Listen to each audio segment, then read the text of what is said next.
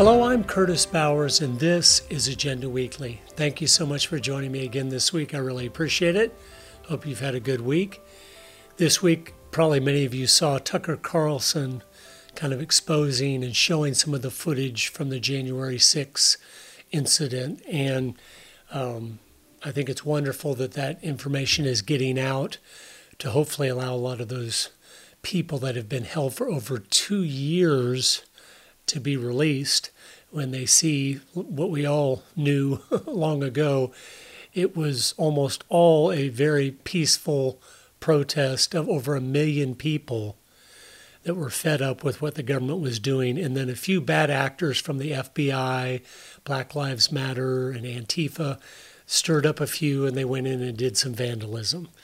But anyway, I hope he continues down that path. It seemed to me like on Monday he showed a lot of it and was planning on going deeper, but then the rest of the week really just kind of showed a lot of the same things and dealt with that one guy, the QAnon shaman or whatever, which was, I'm glad he did that. That guy's completely innocent. He didn't do anything. The police were the ones escorting him through the Capitol, and he didn't cause any damage to anything, and he's been sitting in prison for over 2 years. It's rotten. And then we saw the Black Lives Matter riots and things, and no one's charged. The building that was burned down in Oregon, the federal building, nobody's charged. They just let them burn it down because they had a right to be mad. Over what? Nothing. But the people on January 6th had a right to be mad. They weren't listened to about their concerns about a free and fair election, and so they went there to just let the representatives know they cared about this deeply. And then through the setup of not having police there, having the doors open and not locked during a joint session of Congress, and the vice president is also in there, they set it up and then utilize it like they always do. They're masters of deceit. And so, but I was glad to see some of that get exposed, and I hope it continues to. I hope all the footage is released to the public, because I know the public will go through all 41,000 hours where we can identify the FBI agents and exactly what they did, and the other undercover agents there and exactly what they did, to see the totality of the story of the federal government's insurrection on January 6th. But today I'm interviewing Dennis Berendt, and he just wrote a book called Endgame, and it covers a lot of very interesting information that we're going to talk about, from the transhumanist agenda with the biotechnologies and AI, and how COVID was kind of used to lay the framework for this technology and what the future is going to look like if we don't stand against them. But I think you'll really enjoy it. I learned a lot listening to him and from his book. But I thank you again for joining me. Those that are subscribers, thank you so much for doing that. We might not always mention it, but we are always thankful. And those that aren't subscribers, please consider going to agendaweekly.com and subscribe there, where you can get all the resources we provide each week. Dennis Berendt, thank you so much for coming on Agenda Weekly. Thank you for having me. I'm really, really happy to be here. I'm humbled to be here, and happy to talk with you today. Good. Well, I'm excited to cover your new book, and I think it has a lot of valuable information that people need to understand to get the big picture, which is so important nowadays when there's so much deception out there. For those watching, another interesting fact that we'll get into more later, but he is the publisher of the New American Magazine, which of course is the one I always recommend people get, because the 2 issues that come each month, if you just read those and nothing else, you would know more than 90% of the people in the world on what's going on and the truth of history and reality all around us. So, but I appreciate that you're involved in that as well. Thank you. Well, we have some amazing people writing for us, have spent their careers and the deep education, PhDs and whatnot, studying these relevant matters, but more importantly, passionate about preserving liberty and especially under the U.S. Constitution. And I don't know that there's anything else quite with that dedication to the Constitution and the goal of preserving liberty anywhere in the country being published. So if that's something that's interesting to you and means something to you, I think we have a very unique publication that you might want to read. Yeah, absolutely. And you do. I've read it for at least 2 decades, and it's made a huge difference in my life of really understanding what's going on behind the scenes and the truth of things. So, no, it's so valuable. Well, your new book is called Endgame: COVID and the Dark State Quest for Biodigital Convergence in a Transhumanist World. Now, Yeah, that's a mouthful, but we've just lived through a mouthful the last 3 years, it is. haven't we? We sure have. The book Oh, wouldn't exist without those last 3 years. I mean, a lot of the trends that the book talks about are certainly predating the last 3 years, but I don't think uh, the teeth that are in those trends were first bared in those last 3 years. that's right. No, it's they utilize that in a very powerful way to further their agenda of taking ground, and they did it very successfully. Why don't you, before you get into the end game, what is it, and where did it start and where did it come from? Some of the terms, just in case people are not sure what they mean, um, even biodigital, AI, transhumanism. Some of those, just define some of the terms in case they've heard Yeah. them but don't really know what they're talking about. A couple of them are synonymous. So you mentioned transhumanism. Transhumanism is the movement which is much older than most people think. But transhumanism is the movement to transcend and transform biological humanity as we've always had it and as it is into something else. The next synonym to that, which kind of tells you what it really means, is biodigital convergence, which is not a term that I've come up with. That's a term used in that particular industry, so called, and took center stage in a Canadian government report on the future of biodigital convergence that was published just a couple of years ago. And what that tells you about transhumanism is it's a merger of biology, human biology, as the case may be, with technology to create something new, something that's no longer human, is transhuman. It's transformed from what is in the current, our current human nature, our current human biology into something else. And if you really think about it, if you want to get really disturbed, what you're talking about, if you're transforming the human into something else, you're making what currently is human obsolete. And what do you do with things that are obsolete? And that is the key question to keep in mind when you start thinking about these issues. And I'd say for anyone who wishes to read Endgame, that's the key question you should have in mind. If you're talking about making humans obsolete because you're transforming them to something new, well, what does that mean for those obsolete humans? That's It's a very right. key question. A totally key question. That's this whole move is to make us all obsolete, and it's disturbing for sure. So maybe start by just telling us what made you realize something was going on with this, what you saw the last 3 years, and then kind of even go into the history that what had you been studying and publishing and stuff that led you to realize, wait a minute, this is not, there's something wrong here with this Right. whole COVID pandemic. Well, in my work, there's both proximate and distal causes, if you will. Take some terms out of biology. The proximate cause was over the last few years, before coming to the magazine, The New American, to work as publisher, I was working as a freelance writer, and I focused pretty often on, not exclusively, but often on scientific reporting and scientific journalism, and among other things. But that's one of the key areas that I've worked in. I've been working in applied sciences for quite a number of years.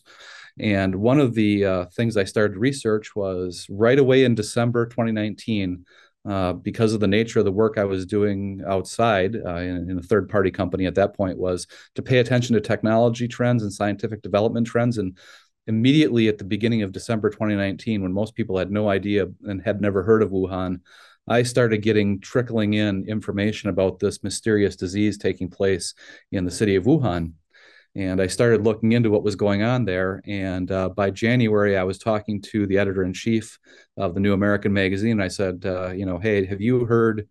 Are you aware of anything that's happening in China? And he had no idea with regard to the virus, the disease, anything like that. And I said, this is going to be a really big deal. And he, at that point, commissioned me. He said, you go ahead and cover it to the nth degree for the New American magazine, dive in, whatever it takes to cover it. So that's what I did. And so I spent a great deal of the time in that year, 2020, writing about COVID, And it became quite apparent immediately that a lot was wrong with what the mainstream was being told about COVID.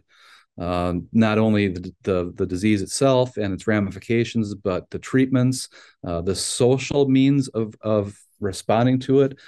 Almost everything that we were being told was running completely counter to general historic training for biologists, doctors, scientists in general, safety and health people who work in the sciences. All of it was running counter to everything that everyone had ever known in all the decades coming up to handling an emergent disease. And so it became apparent as I did my work that we needed to do more of a deep dive. Well, then the distal side of this is, as a person who has degrees in history, I've studied, history quite intently for a very long time. So I was aware of historic trends in 20th century American and Great British and European thought that seemed to have some analogs to what we were starting to witness. And those were the early population control plans that developed in the 19th century, which spawned into the adjacency of eugenics, which later came to be matched with early transhumanist thought, which came out of a guy named Julian Huxley, who was at the time in the 1950s the head of UNESCO, the UN Science and Cultural Organization. And all of these things merged together and seemed to start to have some ramifications for what was happening with COVID, because many of the most vocal mainstream COVID thinkers, if you will, the Bill Gateses of the world, others like that, Dr. Fauci and whatnot, all seem to have some significant ties or even quite open opinions about things like population control. And this was a bit disquieting to me. And because we were seeing a lot of things that didn't make sense, and we had those ties, I thought, we need to explore that, and that became Endgame. It's a thing that we've all lived through. Some people better understand it, but the last 3 years has been so confusing to so many different people I've talked to, and a lot of people that don't even have a clue what's going on. They haven't dug in and studied things, but they know it's just something was just wrong. It felt wrong, and we know it was wrong, and we've seen that now. I know Dr. Michael Eden had the same revelation you had, going, wait a minute, these people were trained just like I was trained. Yep. They're doing things we were trained not to do or not to say or not to, Right. Those are not practices. And so, but I love that, how the truth always comes out. They'll hide it, they'll suppress it, they'll censor it, they will do anything they can to stop us from speaking truth. But you must keep speaking it, and you must keep sharing it with family and friends and those in your circle of influence, because when you finally see the truth and you've been told so many lies, it awakens you, but it awakens you in a very special way. It awakens you where then you're kind of mad because you were lied to and you were used, and which helps funnel your energy into making a difference, into standing for the truth. That's why don't give up on anybody. Keep giving them the magazines, keep giving them the books, and keep doing that, because many a person that's been on their side, believing the lies, whatever, has awakened because someone they know died from the shot or this or that or whatever. And then they became a warrior on our side for the truth. And once that veil was pulled back in one area, all of a sudden, they started to see, oh my goodness, I've been lied to about so many things. And that's what this book is about. It's a great tool for you to get, where you read it a couple of times, you know what's in it, and then you have that information to share, but you can give it to the people that like to read and learn, and they will go, oh my goodness, I didn't realize this is part of a long agenda, a long history. They were simply using this situation to do what they've always been trying to do and what they've always wanted to do. We'll go more into that. Just, I guess you could start at the end or whatever you want to, where just what is their end game? What, from all your study, from what you've seen them trying to do, what is the end game of where they want to take us? Okay. Yeah. Well, here's what it is. Historically, there's been the idea that humans can be re-engineered through selective breeding to be better than they have been. That's what we call eugenics. That really got a really bad name, and rightly so, because it was evil and resulted in significant contributions to the worst genocide some of the worst genocides we've ever seen in the 20th century. I mean, the 20th century is the bloodiest century so far. Hopefully the 21st won't build upon that. It's not looking great. But the 20th century was horrific, and eugenics had a big role to play in it. And so most people think, oh, that was discredited and eugenics went out the window. Well, it just went underground, but the thought behind it never ceased to animate people who believed in it. And it has now bled into a technological version of eugenics, which the eugenics is more about the end goal of transforming humans from what they are to something better. Now using technology instead of selective breeding, like what you would do with livestock or dogs or whatnot, which is what classic eugenicists actually wanted to do. It's incredibly off-putting. Now it's can we technologically transform people? So with that in mind, what we saw during COVID, one of the key things was when we were all forced to stay home, there was a select cadre of people who were told, well, they could go to work. And we had terms for that. They were essential workers, but the vast majority of people were not essential workers. This should have been a key that there was something seriously wrong. Now, if you tie that to the whole eugenics to transhumanist movement, and you start looking at what the current transhumanists are saying, what they believe, it's not really what they actually can achieve. That doesn't matter. What really matters is what they believe, because people act on their beliefs. They don't necessarily act on what they see in front of them, but they act on what they believe will happen in the future. So the transhumanists fully believe that biodigital convergence is going to happen. And by the mid-1990s, most of them were convinced it was imminent, and even more so now. So we now actually have people predicting, very serious people predicting, that we're going to make this transition sometime between 2030 to 2045, and have a term for it. It's called the singularity.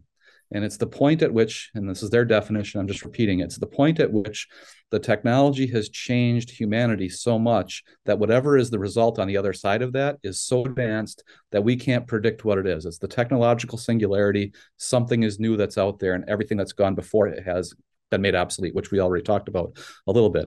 So if you really believe that the technological singularity is achievable and it's going to happen, and it's going to happen imminently, then you start to have to think about, what do we do with all of these people who are non-essential?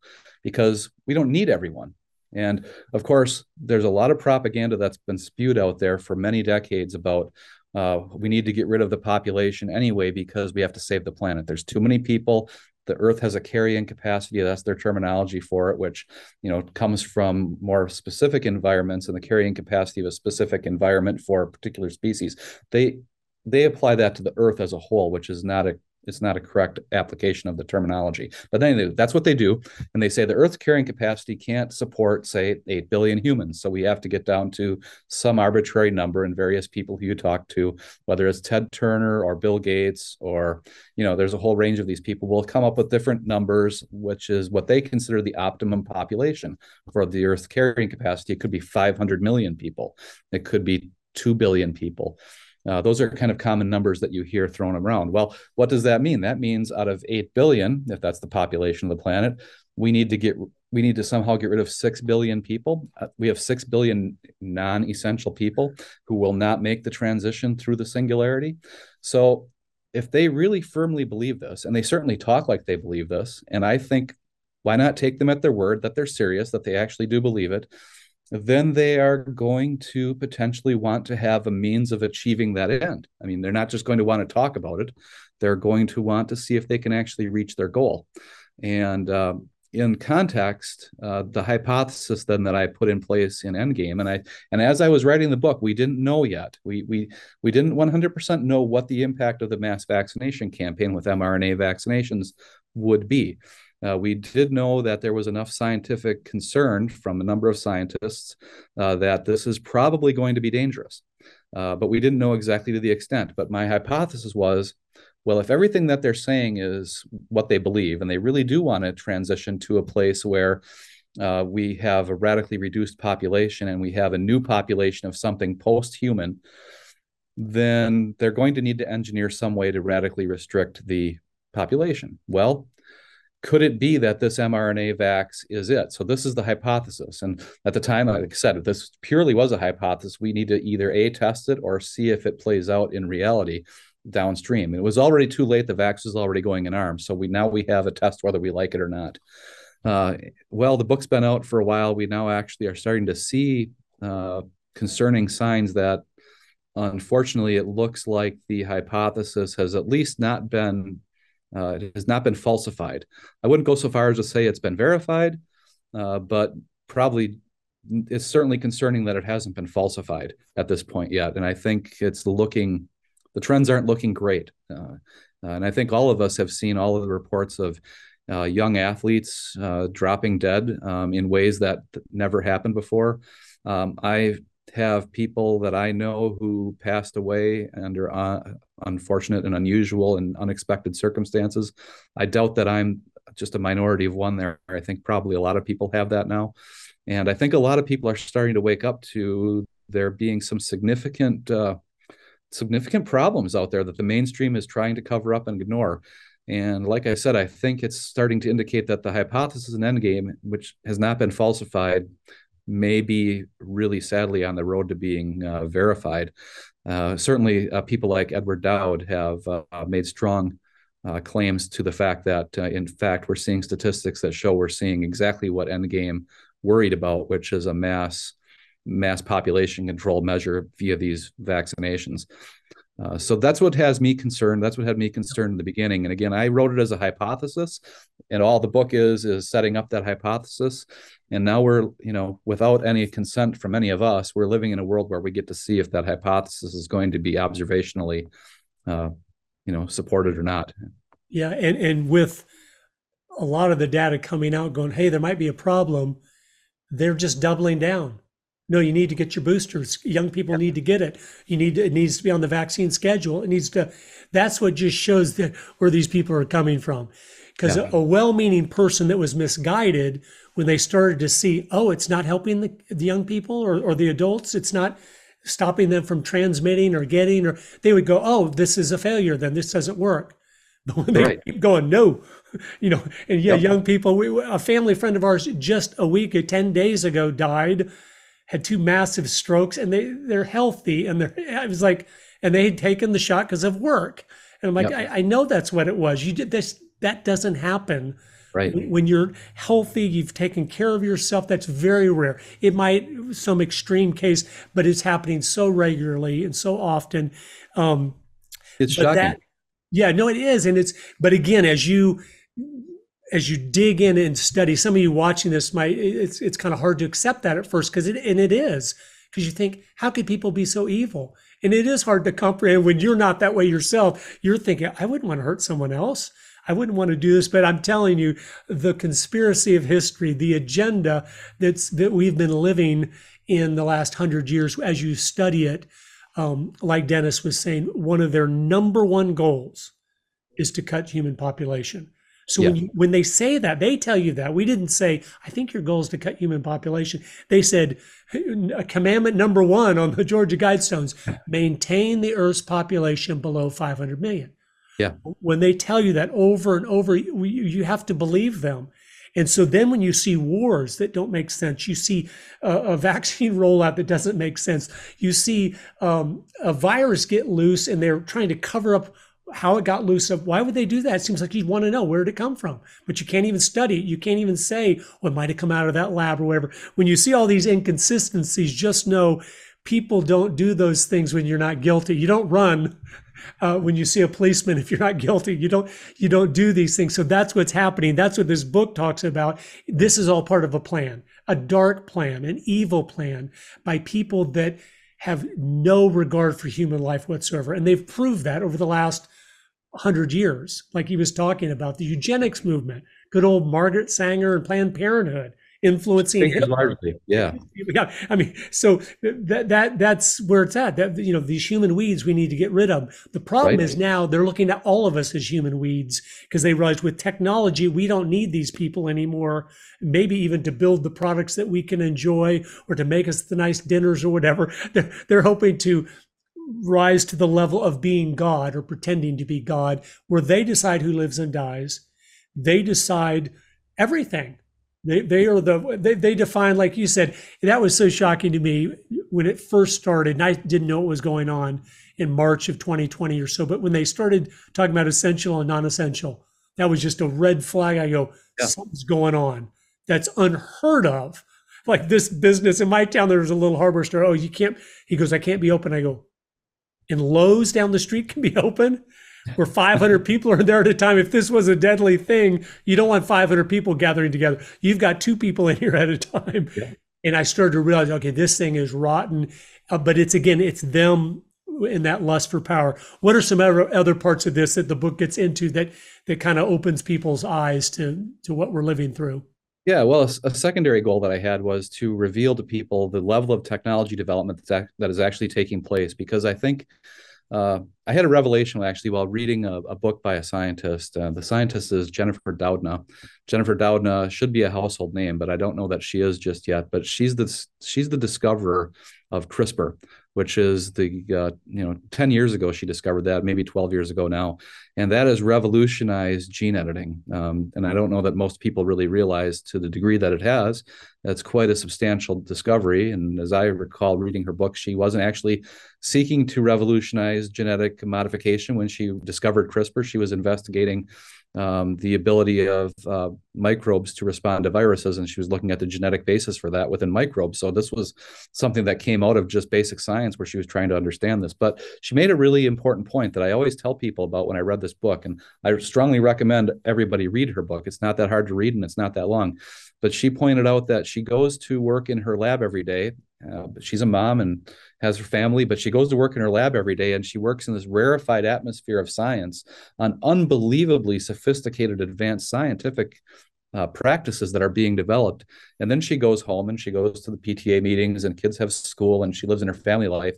And she says the break between the world of science that she inhabits as a professional scientist and the world of the average American has become so shockingly big. That gulf, that chasm that's opened up between these two worlds is so shockingly big that it's disturbing, in fact, to contemplate.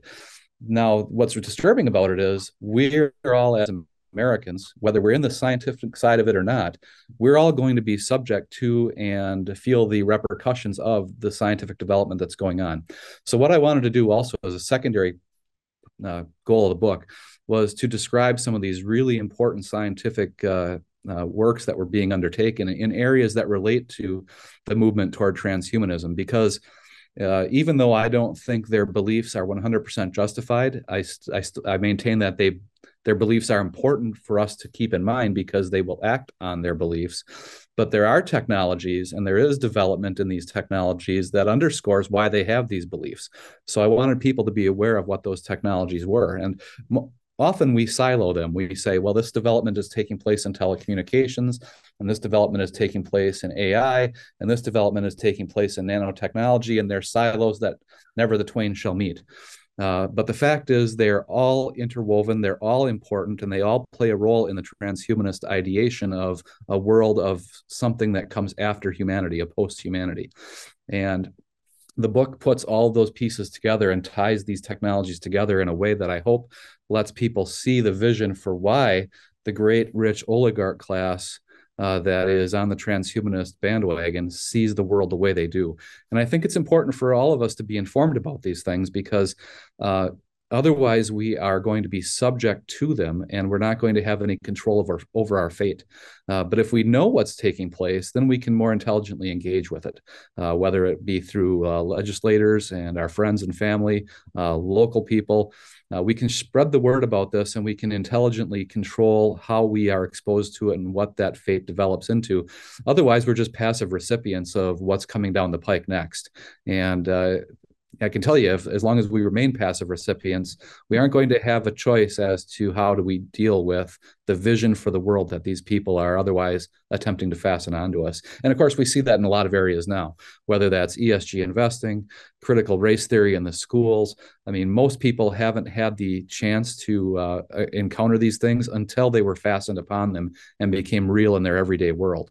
And we see the turmoil that's causing now. If people had been aware ahead of time, then these things could have been moderated accordingly. So I want that to be the case with these scientific matters, which fundamentally offer to transform the world either in many, many good ways if they're managed correctly and employed correctly and implemented correctly and commercialized in a normal American way, or they have the fundamental ability to be transformative in demonically evil ways, which would really upend everyone's lives. And I'm not talking about 100 years from now. We're not talking about science fiction in the 23rd century.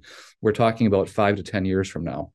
We're talking about things that are in laboratories today. We're talking about, for instance, NTT Docomo, which most Americans haven't heard of, but is the large telecommunications company in Japan. It's Japan's telecommunications firm. It's AT&T of Japan.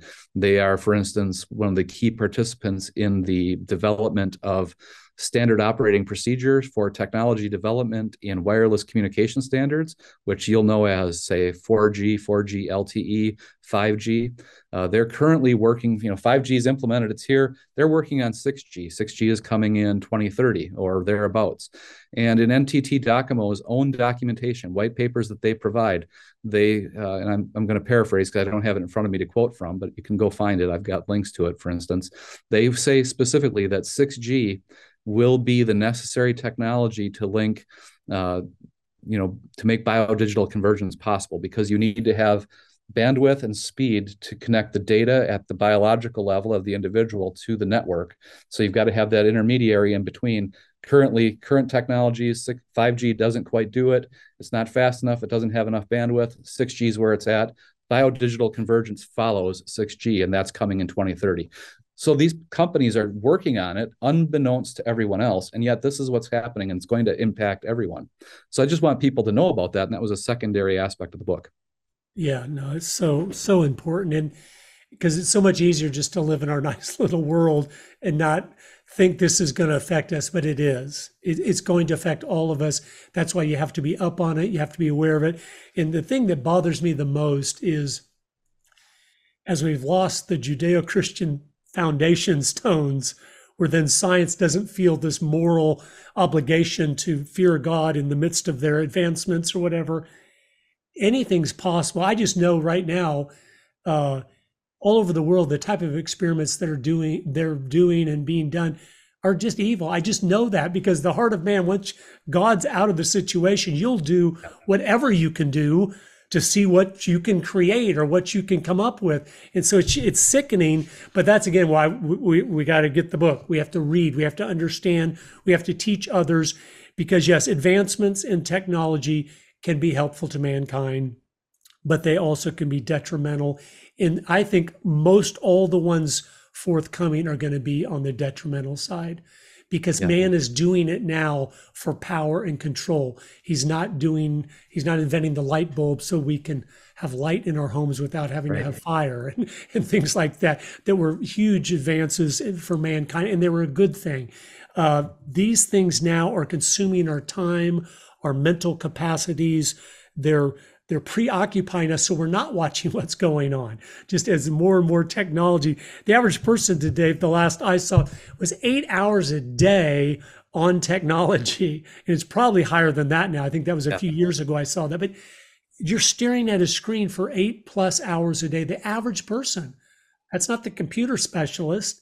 And that alone is just deadly, because we're losing then the relationship of looking in each other's eyes, where you can see the windows of the soul and get to know people and see how they're really doing. And so we're losing relationships which isolates us even more. So we're more susceptible to this, because when you're by yourself, you're like, oh, what do I do? What do I do? You feel like, oh, there's nothing I can do.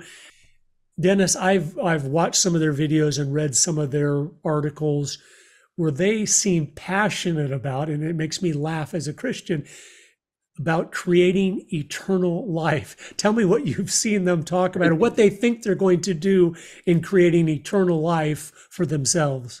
Well, that's one of these interesting areas where we have a real break in mindset from you and me and everyone who I would consider to be the normal American, the normal person, and the oligarch class. And that normal break is, we look at that and we say, well, yeah, whatever. That's crazy talk. But those folks they are signaling that it's not crazy talk to them because they're investing quite literally billions of dollars in that research. And when you're investing billions of dollars, and I really mean it, billions of dollars into standing up companies that are hiring scientists, and their entire focus for that business that they've created with those billions of dollars investment is what's called radical life extension, which is effectively achieving immortality by technological means, which I cover in the book in great detail, is literally what they're doing. They're serious. They're not taking it as well, that's crazy. That can't be done. Who would think that? No, they really do think that. And as an example, one of the most well-known companies in the world is Google. Google is, no longer independent of itself. It's owned by Alphabet Inc. And they have had, these scientific moonshot type of projects historically in the past. And one of them is to set up radical life extension research companies, which they have done to the tune of billions of dollars. They're not the only ones. Jeff Bezos has invested in this. Many other billionaires have invested in this to develop these radical life extension practices. Now, what they do is they say, well, as a part of our research, we're going to be able to roll out these various therapies that are going to help people in their advanced age live a better life. But that's not their end state goal. What they really are trying to do is literally radically expand the human life.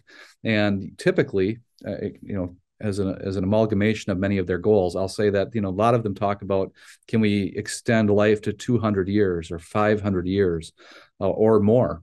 And they take this seriously. They really believe it's possible. They're really working on it. They're putting billions of dollars into it, and much of it's in private research, so you can't really check up and see what they're doing. But again, I keep coming back to this. The key point is not whether or not they can achieve it. The key point is that they believe they can achieve it. And if they believe it, it has ramifications. So let's say you do believe you can achieve essentially immortality, even if it's 500-year lifespans for the human race. Well, and you also then have as a belief that the planet is too radically overpopulated now with natural lifespans. Now, what if you have 8 billion people, each of whom can live 500 years, and each of whom has 2 or 3 children who are also going to live 500 years and have 2 or 3 children? If you're a population control warrior, this is your nightmare in terms of what you see. So this starts to animate their thinking, why it's so necessary for them to put in place stringent population control measures. So when you see things like, if you pay a little bit of attention, it's not radically covered in the mainstream news, but you can find mention of this. You can start to see concerns over male infertility crisis, a mass male infertility crisis that's been taking place since about 1970, getting worse and worse and worse. And you start to see that a few people are worrying, well, what would this mean for humanity? Because maybe we aren't going to be able to have replacement value on our population levels. And you look at this and be like, oh my gosh, that's a terrible outcome. How could that be? But then you think, this just happens to dovetail with 100 years of population control fanaticism and modern era population control fanatics firmly believing that not only is the planet too populated now, but if we can extend lifespans to 500 years or more, we're really going to be in trouble. It begins to look like we have evidence of a crime, frankly. And I think we all need to be aware of this and start paying attention to these things, because we're not talking about something academic at this point. We're talking about direct impacts on the life of you, your family, your grandchildren, your great-grandchildren, your neighbors. And the most important point of this is the concept of evil. And we might say, and I think you mentioned it already earlier, well, how could anyone be this evil? Well, it's impossible to be that evil. No one would be that evil. But just look back over the last century. In the 20th century, we had repeated genocides where people in the controls of government in various places around the world, just for absolute bloodthirsty reasons, killed tens of millions and ultimately over 100 million people added up through genocide in the 20th century. And you have to admit, people will engage in that level of evil. And if people engaged in that level of evil historically in the not that distant past, many of us lived through an age when a genocide occurred. I lived through at least two of them that I know of, in Rwanda and in Cambodia.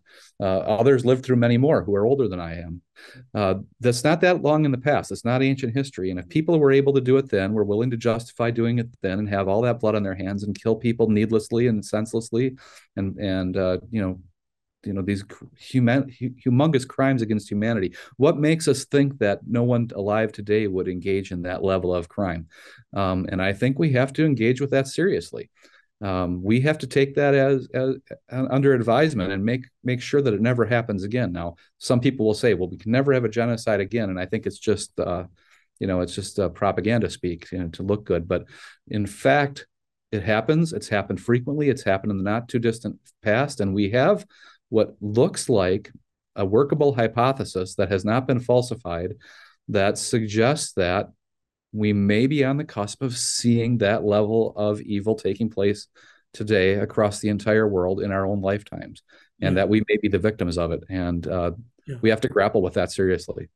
Yes, and we were for sure in that pre-treatments were not allowed to be distributed, talked about. So we've just seen a genocide where when the protocol for this virus is remdesivir, which is deadly. Every study ever done on it kills most of the people.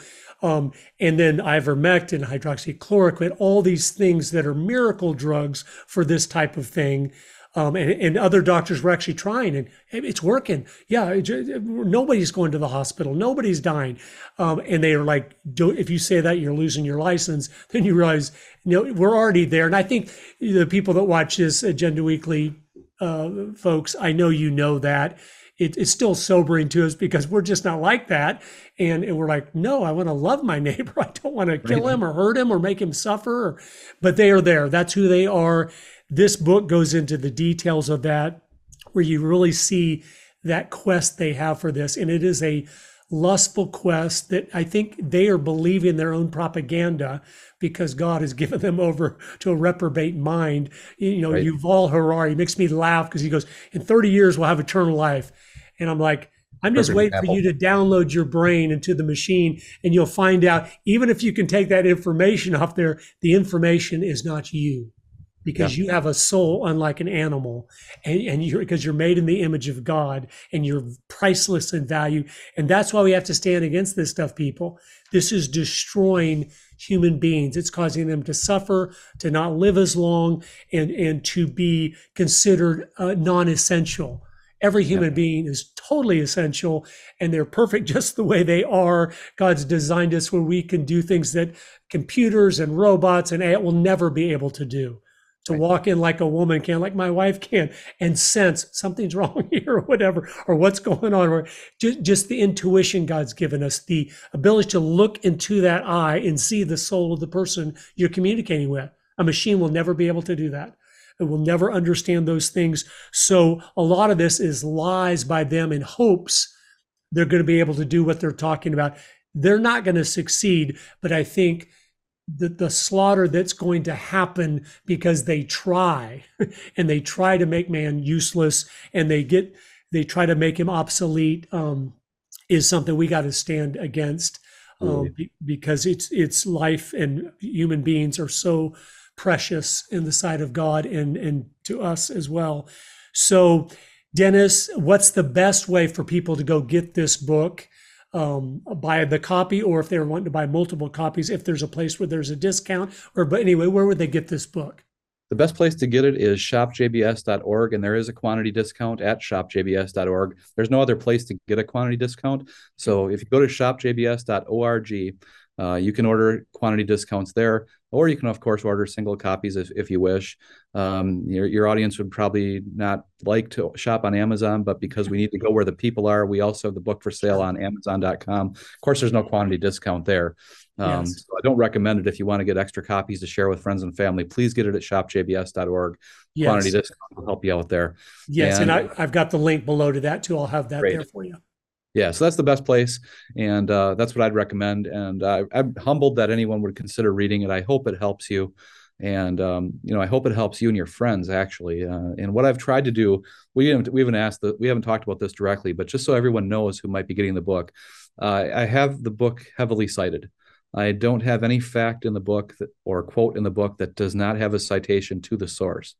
And so I hope that becomes a tool that you can use to talk to your friends and neighbors, because I understand that if you were first hearing some of these things, you're going to think they're crazy, because it sounds way out there, it sounds science fiction.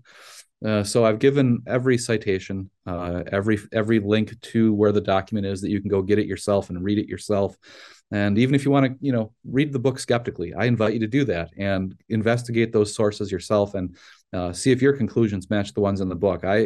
Maybe a mainstream author would never tell you to do that, but I love my fellow people, and I think that you're all great intellects and with the tools that God gave you. So please be skeptical and go out and investigate these sources. That'll make you more able to talk to your friends and neighbors and inform them what's happening. And that's what needs to be done. Absolutely. No, I appreciate you taking the time and energy to do that. Every one of these type of things like this, people, is another tool for you to, in a very easy way, just get some copies and share it with others, wake other people up. That's the whole game we're in, is a game for information, to spread truth, to dispel the lies. That's what we're about in the New American tool. I'll have the link below for this. But if you haven't subscribed to the New American, it's about $5 a month, and you get 2 full color magazines every month that they're just excellent. If you care about truth, you will love them. You'll look forward to them coming in the mail, and we'll have that below. Dennis, again, I appreciate you. I'm thankful to be in this battle for truth with you and many others, because we're on the winning side of history, even if we have some setbacks in the coming years, which we might, because we've neglected a lot of our duties for a long time with our family, with our community, in our churches, to make sure we're in churches where the pastor's preaching the truth and not playing games with that and things. But anyway, I appreciate any closing comments you'd have for any of us. Well, thank you very much for having me on the show. I want to tell you how much I appreciate you doing that. I'm humbled to be able to be here. And I just want to echo what you said. I'm incredibly optimistic. The book may come across to many people as, wow, look at all these horrific challenges we face and how are we going to succeed in the face of them? But you know what? God put us here with the tools and capabilities that we have, and for a very good reason. And we're here to do our best to work in His name for the greater good. And with that behind us, with God's help and His grace, I'm 100% confident we're in the right place at the right time, doing the right things, and that means success is all but assured. That's right. No, it's a wonderful, exciting time to be alive, because the battle is raging and we're the warriors on the right side. So no, that's good. Well, Dennis, thank you so much for joining me today. You're welcome. Thank you. Well, I hope you enjoyed that. It was just a taste of what's in the book, but there's a lot going on, and people that have already spent the time researching and investigating, if we take advantage of their knowledge and understanding from all that they've done, it allows us to learn quickly and not have to spend all the time they did, figuring out what was really happening behind the scenes. So I hope you'll consider getting a copy of that book. Our verse for this week is Ecclesiastes 12:13. And of course, King Solomon wrote this. And after he had done everything he wanted to do in life, partook of every sin, every good thing, every bad thing, everything, he said it was all like chasing the wind. But he said this was his conclusion of life after he had done everything you could do. He said, let us hear the conclusion of the whole matter. Fear God and keep His commandments, for this is the whole duty of man. Sounds kind of simple when you hear it that way, isn't it? Fear God and keep His commandments. That's our entire duty on this earth. And the more we do that, we see the blessings in our life. We see that God rewards those who seek Him and do things His way, because His ways work and the world's ways don't. Just like everything talked about today, this transhumanism and all this foolishness. All those ways will end in death and destruction. But that's where we stand. I hope you have a great weekend. And until next week, God bless you.